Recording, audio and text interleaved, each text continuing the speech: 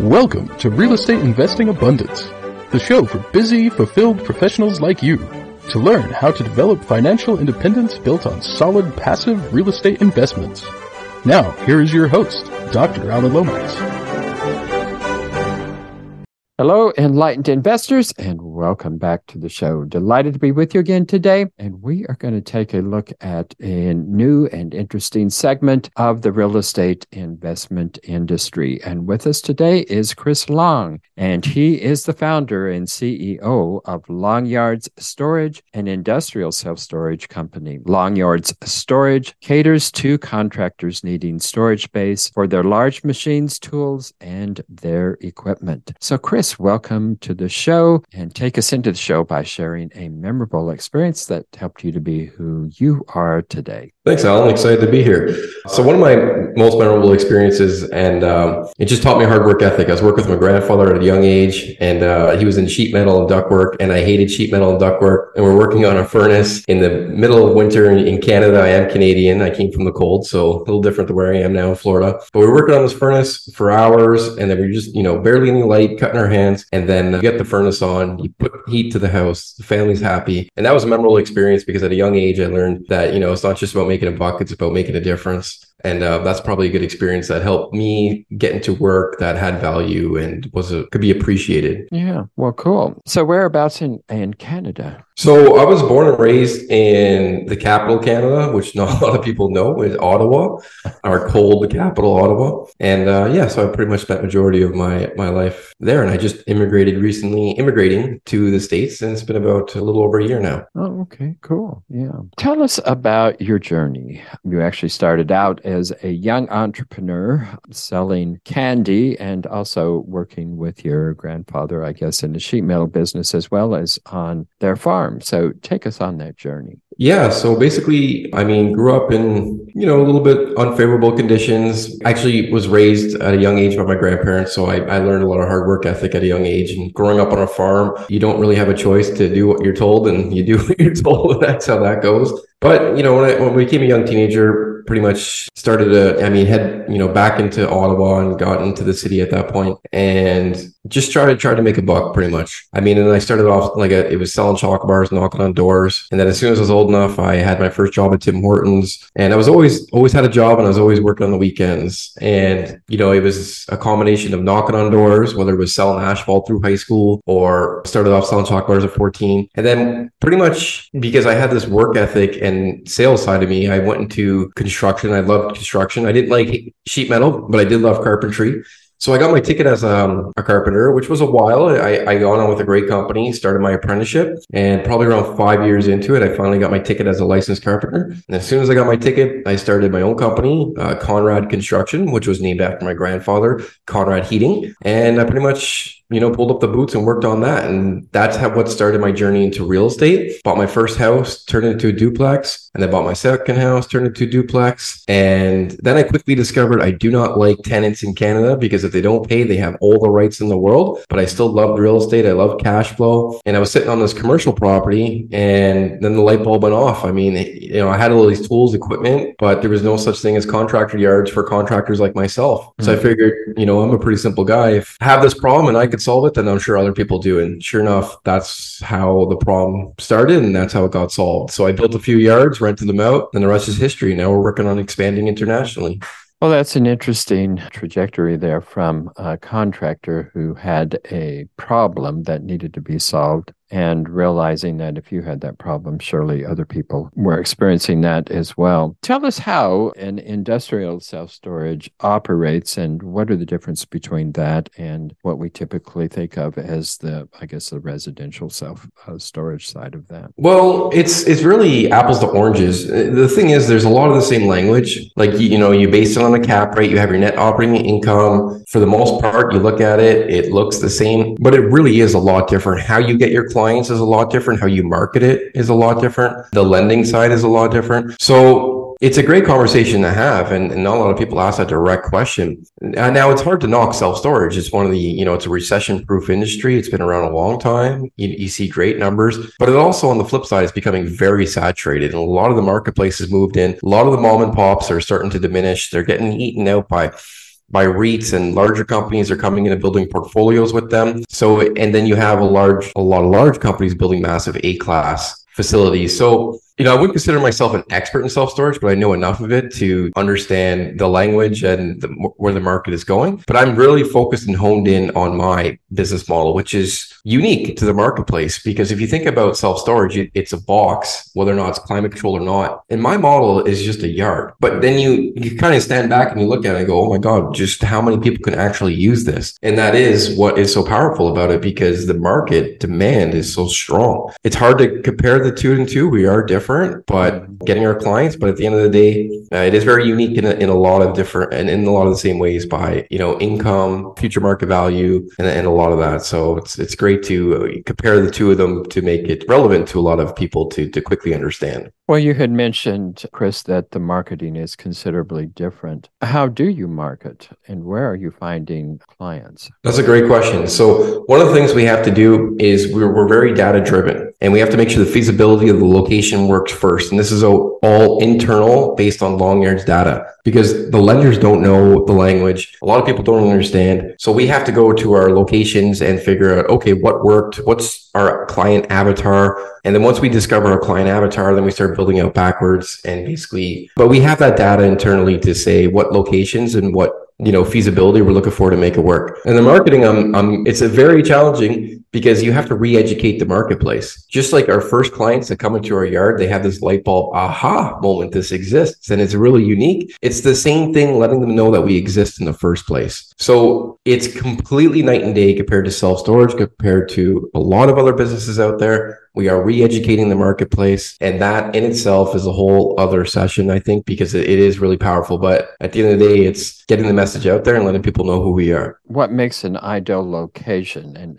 does it vary depending upon, you had mentioned you develop an avatar for each location, so does it vary from avatar to avatar? Well, you have your main clientele, so you have a lot of them that you can build a study from, but you still have a lot of factors. Like in some areas of town, and especially in Ottawa, as an example, you have more corporate clients, you have more construction clients, and some of them you have more like the car industry. So each area of the city kind of has a different sector of growth. Once you'll notice sometimes it'll be more heavily industrial, and then you might get an industrial parcel and more heavily residential build out part of the city. So you really have to market and cater to those avatars, and your location is critical, because one of the things we're finding too is it's really hard to get a location. The city in most cases frown upon what we're trying to do, even though we're trying to clean it up. Like in Florida, you have so many HOAs that it's beneficial to have sites like we do to not only provide and support the small business community, which is one thing that we do, but to provide a clean, presentable place for all this equipment and storage. So it's very difficult to select a good location that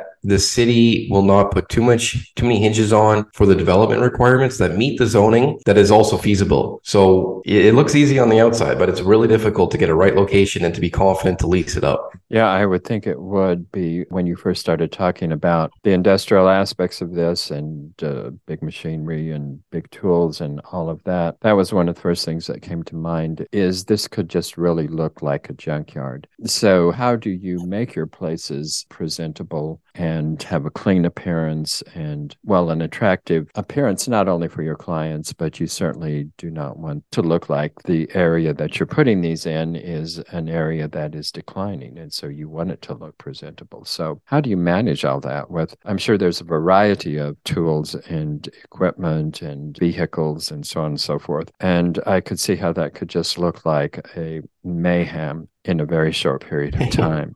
So how do you organize all of that? Well, it's a simple philosophy: out of sight, out of mind. So, and that starts with driving past the facility. You want to see good curb appeal. You want to see our colors. You want to see our logos. You want to know who we are. And then, but you obviously don't want to see a junkyard. So it's got to be very presentable right from driving through it. And then, we have our road or our aisles, and then branching off of that, that's where you have the yards, and they're all fenced in and enclosed with fabric. So for the most part, it's very, private and secure, right from the street, right from driving through the facility. And I want it that way for obviously cosmetic reasons to, make it presentable to the area. but also for our clients. They want to know that their stuff is tucked away, and that going back to that philosophy, out of sight, out of mind. If I can't see what's in there, then they feel the security knowing that someone else can't see. And that's what we aim to do. Enlightened investors, if you haven't done so already, be sure and click that like button and also click that share so others can take advantage of the content.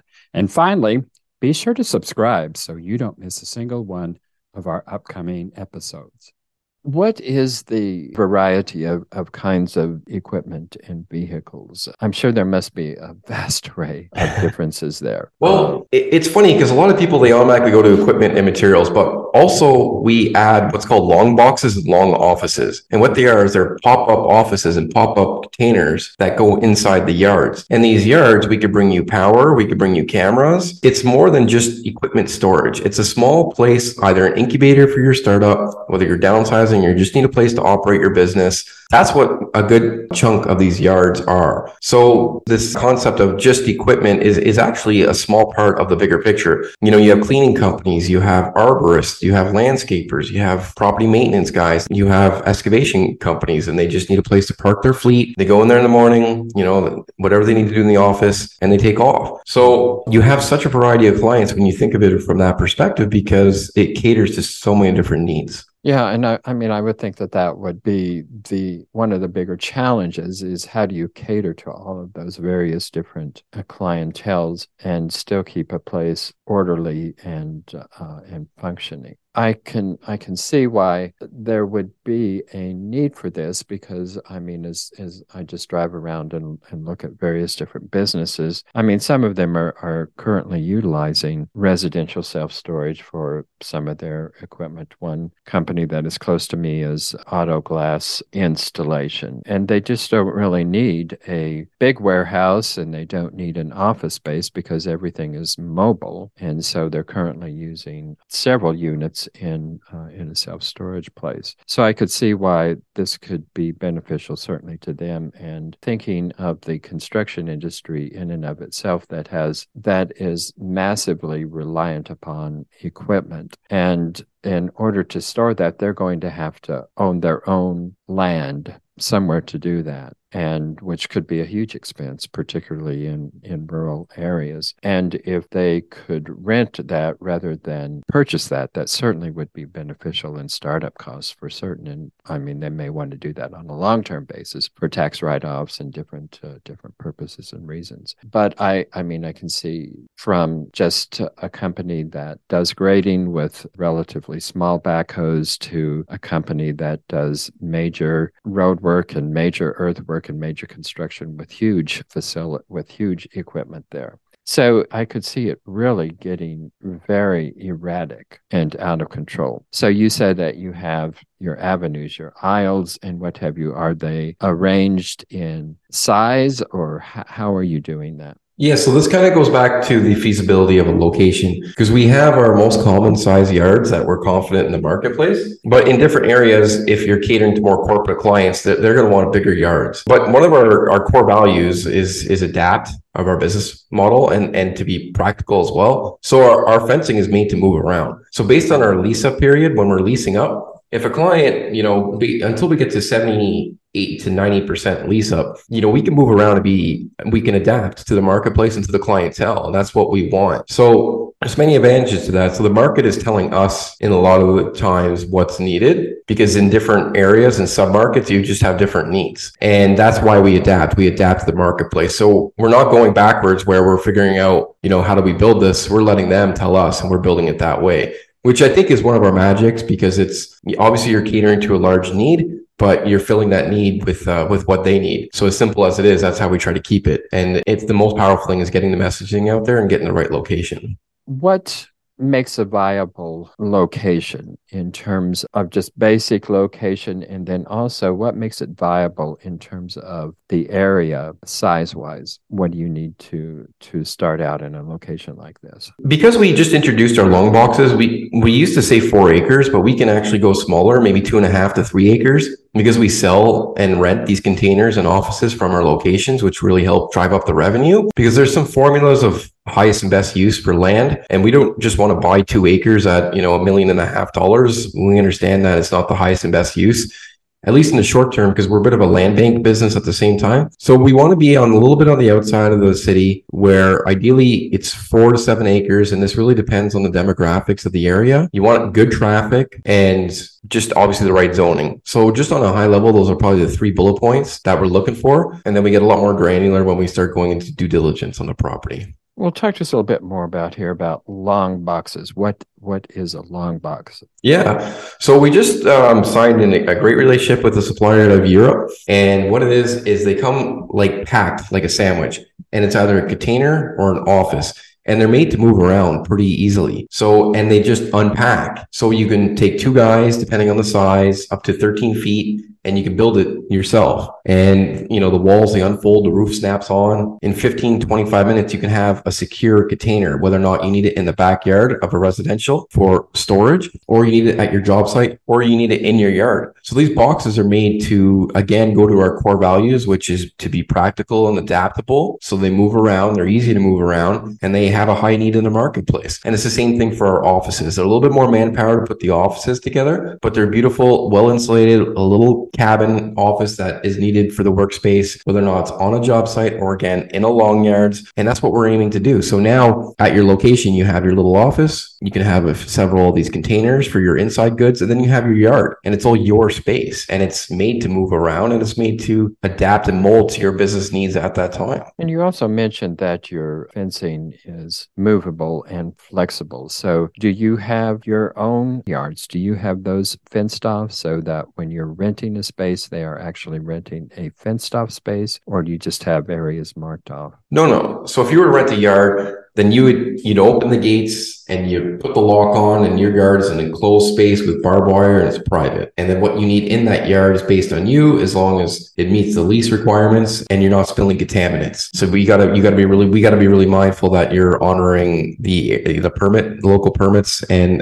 the lease agreement. But yeah, to think of the yard, it's a completely enclosed space, and the temporary fencing, that's basically what it is. It's made to move around, but we secure it. It can be pinned into the earth, so it can withstand weather conditions, and it's all branded blue, long yards, plated for each fence panel, and it's really clean, very clean. Interesting concept. If I remember correctly, you started your first industrial storage site in about 2014, is that correct, or am I? 2017. 2017. Sorry, October. I bought the property in 2017. I cut the ribbon October 1st, 2019 at my first location. Okay. Was that in Canada? That was in Canada, correct. Okay. And it was successful. Well, take us through that evolutionary journey. I'm sure that in 2017, you had a concept. And by 2019, 2 years later, when you cut the ribbon, I am sure there was tremendous evolution from concept to actuality. And from 2019 to 2023, I'm sure there's also been huge evolution. Yes. Yeah, so take us through that. I love the story, and I am happy to share it. So the property is actually CA long yards for Chris and Alex. So I'm Chris, my brother Alex, both, had different visions for the property. And it was tough because, I love construction, I love real estate, but I wasn't sure about it. Like many great ideas, and I sat on it for a while. I knew it was good, but I was scared to pull the trigger because it was so foreign. Mm-hmm. And part of it, I had to climb a few big mountains. I had to buy my brother out. I had to develop it, and I had to do a few other things to line up funds. So it was a challenging mountain to climb. So part of the biggest hurdle was just myself, and really, mentally coming over, how am I going to overcome these obstacles? So I sat on it for about a year, and then finally, my brother and I, it's funny, it was such a turn of events. We agreed to sell the property. So we're just like, you know what? We can't agree with each other. Let's just sell it. And the gentleman was in storage, and he wanted to buy it for storage. He put an offer, we accepted it. At the time, I was on a cruise with my wife, and I'm like, you know what? That's it. I'm tired of thinking about it. And she wanted me to do long yards from the beginning. She was kicking my butt. But at the time, I couldn't figure out how to pay, agree with my brother. So we ended up accepting the offer. And a weird twist of fate, about 5 weeks later, the buyer backs out. He gets into a bike accident, and all of a sudden, the opportunity comes back up. And at this point, because I've been struggling with the decision for so long, I kind of told myself, this is meant to be. And then I basically went all in. I had my 2 small residential properties. I sold them. I bought my brother out.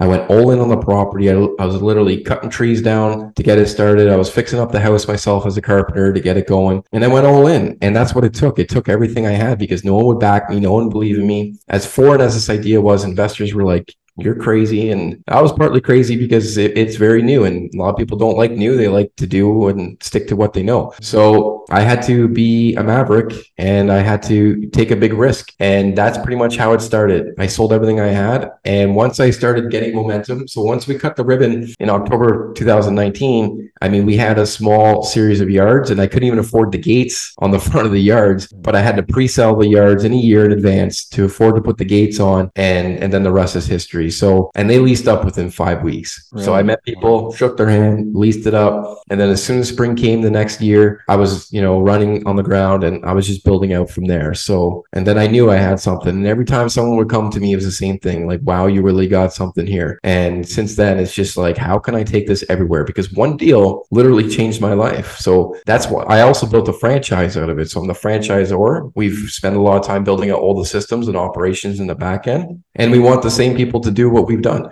to go and buy land or lease it and just have a great cash flowing business on it. And that's, and it's evolved obviously from when I left Canada to here with building a team and learning a lot about real estate. I went from a carpenter to now trying to, working on building an international real estate development and a franchisor company. So I've got a lot of learning curves in front of me, but my energy and my optimism keeps me moving forward and it's a bright future ahead. Yeah, it sounds like it is. And, a brand new niche and a needed niche, and probably, I think, a niche with a lot of growth as people become familiar with the niche. I can just see a lot of potential there. One last question here. You have talked about the challenges of getting funding for a new concept. Where are you finding your funding sources for this, and what kind of banks and lenders are willing to look at a new concept like this? Well, last week we just got approved by SBA. So as a franchisor, they gave us the stamp of approval for SBA, which is massive. So now we can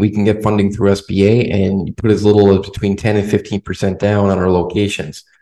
So if just look at what we're doing, we're supporting small businesses, we're catering to these startups.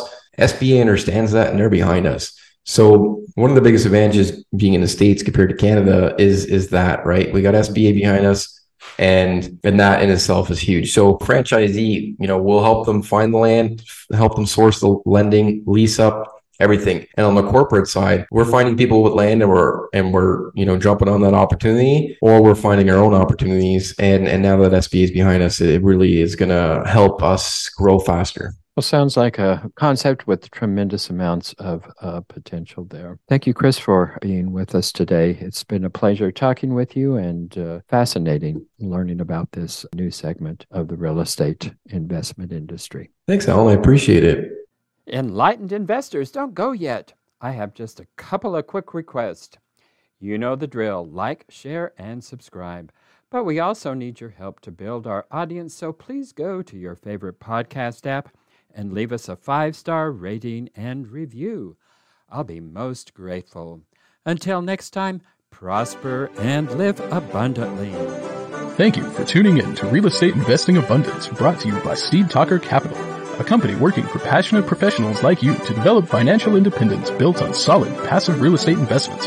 As part of our efforts to make the world a better place, Steve Talker Capital contributes to activities and organizations committed to better understand the equine. These endeavors attempt to enhance the human treatment of horses worldwide. Steve Talker Capital, working for a world where all creatures, great and small, flourish abundantly. For resources to develop your financial independence, connect with us at stevetalker.com.